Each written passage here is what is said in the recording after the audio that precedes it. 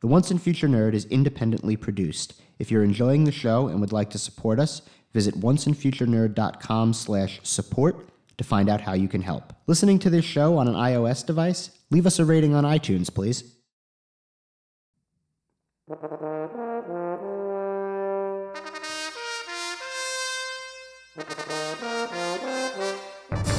The Once and Future Nerd. Book 1, Princes of Jordan. Chapter 6. The Singing Sister.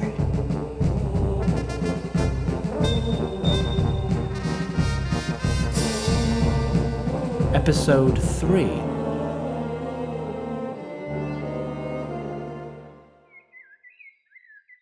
Arlene lay in her bed, staring at the ceiling.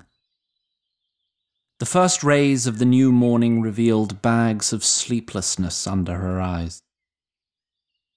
There was a knock on her door. Who's there? Arlene, it's Rickard. She went white. I mean you no harm. I just wish to speak with you. I don't wish to speak with you. She climbed out of bed and clung to the wall farthest from her door. I'll stay near to the door. You may stand as far away as you like. Shaking, she picked up a brooch from her night table and hid it behind her back. I'm going to open the door now. How are you feeling? Arlene stared at him, incredulous at the question. I mean, after the accident the other night. Get out before I scream. I request only a moment of audience. I swear on my life. No, please, lest your brother hear. That accident freed me from the stain of your crime.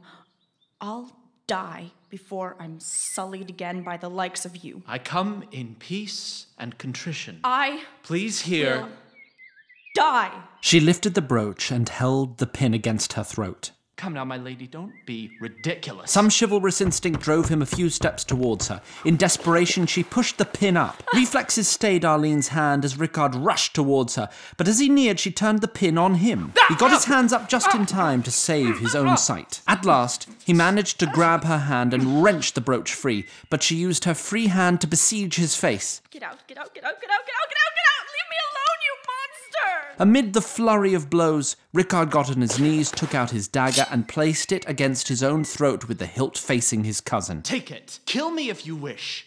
Trembling, she tentatively took hold of the knife. I am vulnerable and at your mercy, my lady. Please hear me out. Tears mixing with blood on the cleft of Arlene's shoulder, she narrowed her eyes and grazed the blade against Rickard's throat. He flinched, but did not run, as a small trickle of blood ran down his own neck. Speak, then, if you must. Where do you think he got the idea to orchestrate that little accident? She tightened her grip and took several sharp, furious breaths, but then withdrew the knife and reeled back her hand. You had no right to tell him. You said yourself, it freed you from the stains of the past. And how exactly did you know Lord Mooncrest would respond as he did? Knowing what I did about the man, I thought it a safe assumption. Safe? Yes, it was very safe for you, gambling with my honor. If you knew Antonin Mooncrest, you'd know he was more likely to have me beheaded or castrated on the spot than he was to besmirch you. Maybe so. But I still had a right to know before you did that. Yes, you did, but I couldn't risk being seen consorting with you beforehand. So I wronged you once again in order to make things right. Right? Have you any idea what I had to suffer at my brother's hand lest he tell anyone what you did to me?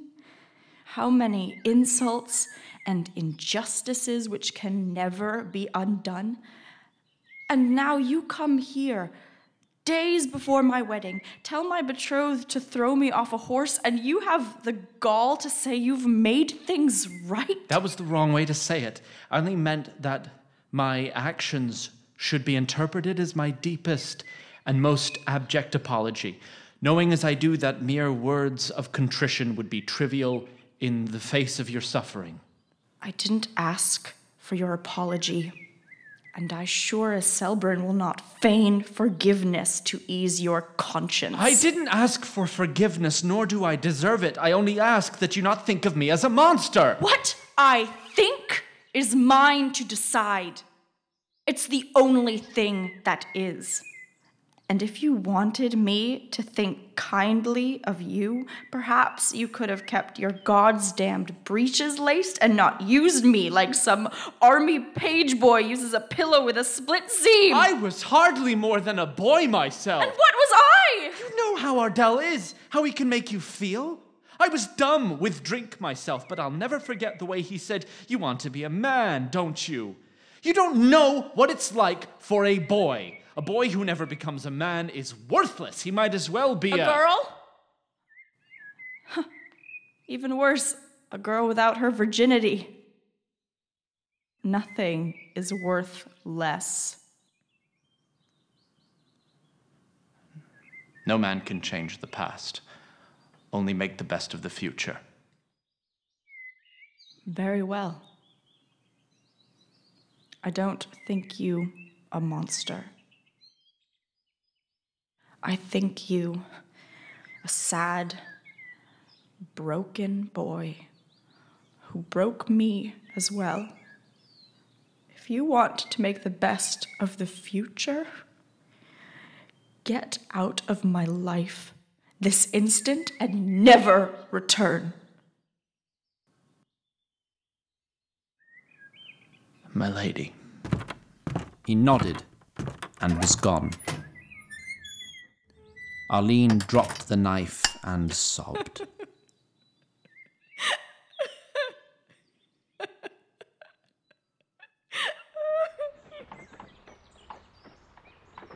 Some days, which come to be important, start like any other.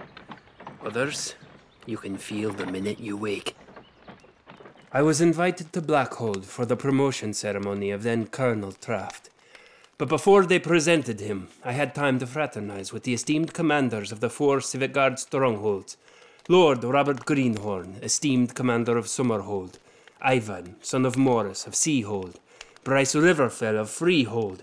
And of course, Dylan Kerr of Blackhold. This was 16 years ago. I remember because it was only a few weeks after Prince Uther was killed. Peaceful be his rest. We were all very sorry to hear about His Highness Brennan. The loss of the prince still cut deep with all those faithful to the crown, and Ivan was already a few cups deep. Here's to Prince Uther. Everyone drank to that. If it would help, I can dispatch a few men to Brimshire to aid with the investigation. Thank you, General, but that won't be... Wait. Prince Uther was slain near Brimshire? General, have your dreams continued? In the wagon, Brennan shook his head as if hoping to clear the fog of fever. No, but I haven't slept since we parted ways in that cave. Dreams? There's been more dreams? Like prophecy dreams? My father used to say anyone who says they're certain they've heard the voice of God is either a prophet or a madman. Either way, watch them well. Which is to say I hesitate to use the word prophecy, but the details have become too uncanny to ignore entirely. I have dreamt the last 2 nights and seen the same young girl you described, Brennan. But you only saw the girl after he described her. What does this have to do with the Brimshire? The night we spent in the monastery, the girl in my dream said, "The blind man has seen the face of God." Keltier, that's why I talked with that poor man. You encountered a blind beggar on the streets of Armstrongard. Hardly a miracle. He was from Brimshire. He says he saw the prince murdered and believed Garadian did it. Star, no one saw the prince's murder except the murderers. My men and I interviewed damn near half the kingdom in our investigation. Above all else, the man seemed terrified he would be accused. You can understand that, can't you? Perhaps he went into hiding. More importantly, that Garadian killed the prince is obviously a madman's raving. Not if one believes in avatars. You've now crossed from foolish speculation into blasphemy. I'm not saying I believe it. Well, I used to believe in Avatar until Shyamalan ruined the movie and the sequel sucked. Sometimes a scholar puts forward a proposition, maybe even a distasteful one, without judgment, just to see how it holds up to new information received. Hypothesis. God bless you, babe. We call this a provisional assertion. And the process of following a road of thought to its end, even if it ends in falsehoods or absurdities, often sets us on the path of truth. Hey, Regan struck Brennan in the forehead, jolting him awake. you didn't finish your story, asshole. Nia, no offense, but we can get back on the path of truth later. I hear elven wine is a good shortcut. Where did I leave off? The other generals, they were all sorry about the prince. Ah, yes. Anyway, after the proper condolences were expressed, it was time to meet Traft. They were grooming him then to take over as esteemed commander of Blackhold. Who was grooming him? Taid Rilotit, Lord Commander of the Tarlo Heel.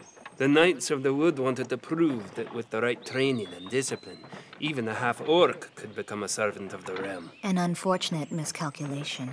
It was benevolent of them to try. Dangerous bit of hubris, if you'd ask me. But no one did. And even rash as I was then, I knew enough not to speak to Taid Rilotit and have spoken to. Real teat. So, this real titty guy, what is he, like the ultimate hard ass? The first day of her command, she rode 15 knights into an orc hive of over 300. This hive had recently raided a nearby human village, and she'd been ordered to carry out justice. So when she arrived, she ordered that all warriors should surrender and report for execution. 20-1. Ballsy. Admittedly, only around 75 of that 300 were warriors of warren age, but orclings as young as 7 or 8 years have been known to take up arms. Still 5-1. How'd you win the battle? There was no battle. All 75 came quietly. They'd heard stories of the High Commander's prowess and decided it was easier that way. The Tarlo Heel are the single greatest fighting force in Jordan, bar none. Aye, and Taid Rilotit may be the most formidable warrior alive, and I would never say that lightly. So you can understand my shock when she returned to Blackhold that next morning, bloodied and without horse. As Brennan continued to regale the party, Antonin Mooncrest was working on a story of his own.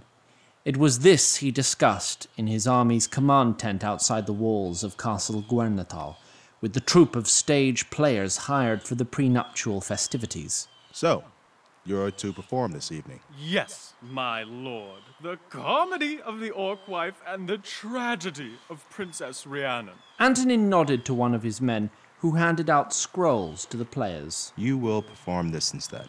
My lord? Instead of the plays you prepared, you will perform this one for the court.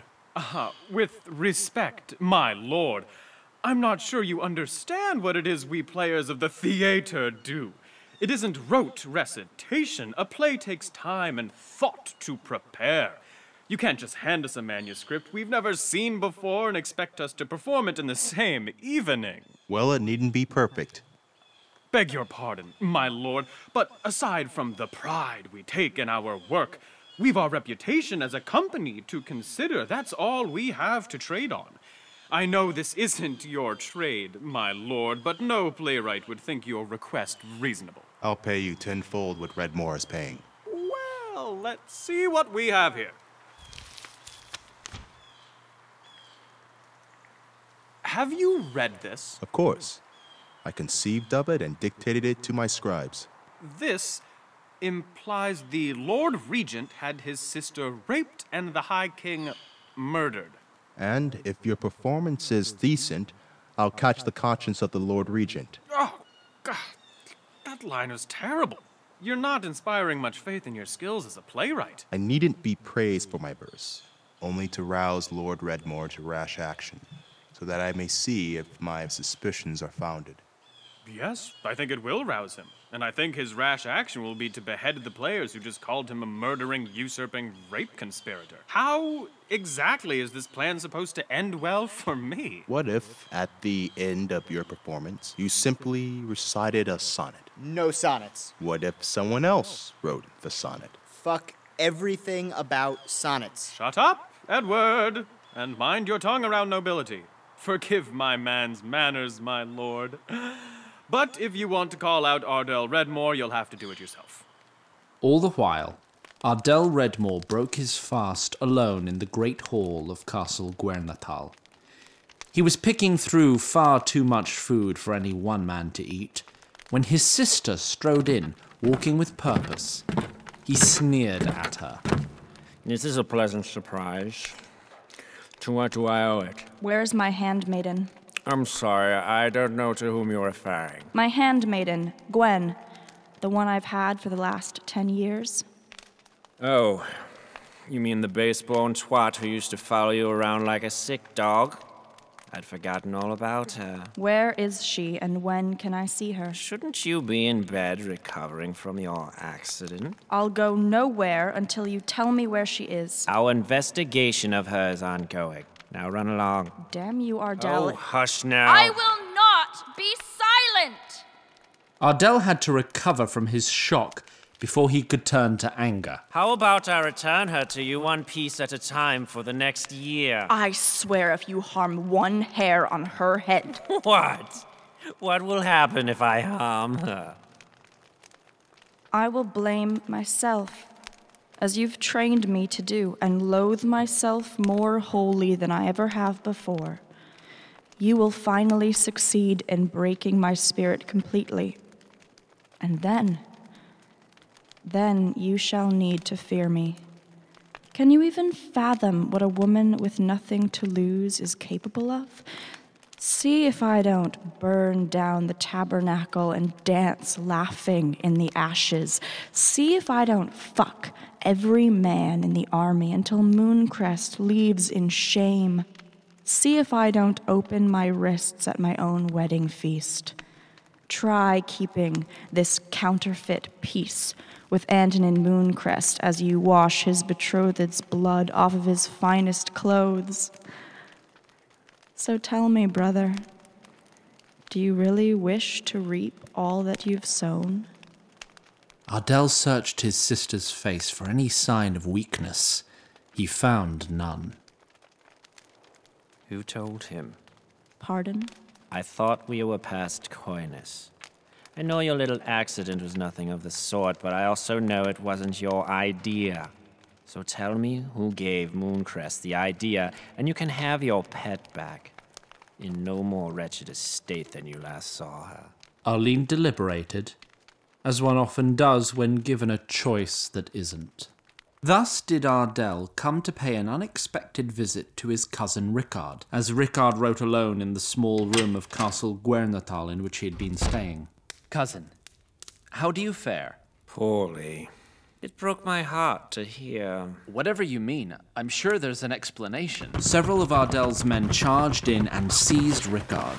You've been speaking obscene and repugnant slanders against my sister. I've done nothing of the sort. Antonin Mooncrest says you've been bragging of how my sister gave her maidenhood to you 10 years ago.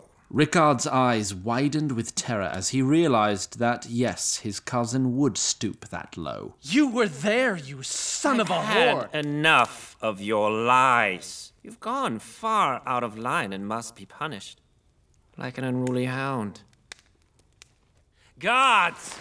Rickard remembered the man-at-arms coming forward with tongs and a red-hot knife, and then nothing. The next thing he could recall, he was screaming formlessly into a pillow and missing his tongue.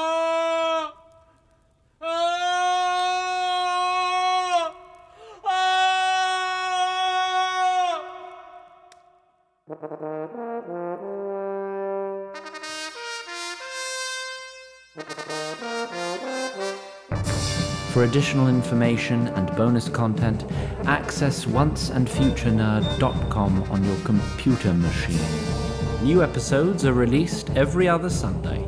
The Once and Future Nerd is written and created by Zach Glass and Christian Madera, and directed and edited by Christian Madera. It is performed by Rhiannon Angel, Garrett Armin, Dan Dobransky, Lily Drexler, Hayes Dunlap, Anya Gibeon, Ian Harkins, Paul Notice, Frank Querez, and Julie Reed.